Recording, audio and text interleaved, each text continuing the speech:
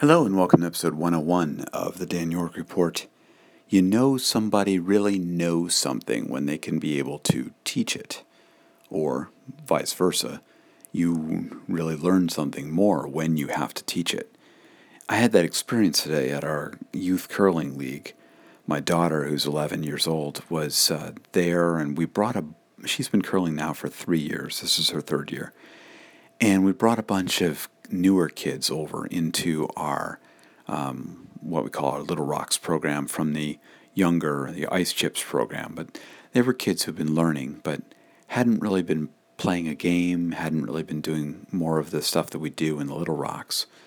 And so at one point we set up a game, and my daughter was one of the skips, and it was fun as a coach and as a father to watch her helping the other skip know where to put her broom, know where to do the appropriate hand signals, to know some of the strategy around what was there, and to help the other vice skips as well. And it was one of those moments when, as a coach in this case, in this context, as a father too, of course, but as somebody, a teacher helping somebody, when you can listen and know and hear what they're doing and how they're helping, it's one of those moments when you can say, that's kind of cool that they really do know their stuff in some way.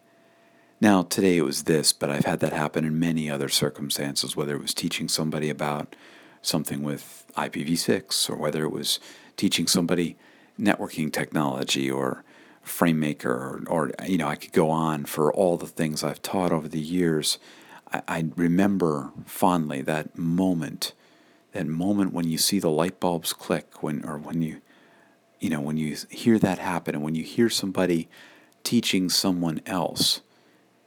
That's a powerful moment, because you know that you've helped them learn enough that they can then pass on and share that knowledge. It's pretty cool, I have to admit, and certainly one of the reasons why I love to teach and love to coach now as well, is to help people learn and help them be able to get to the point where they can share it with others. So, it was a good day. That's all for now. Comments are always welcome at soundcloud.com/DanYork or any other of the social networks.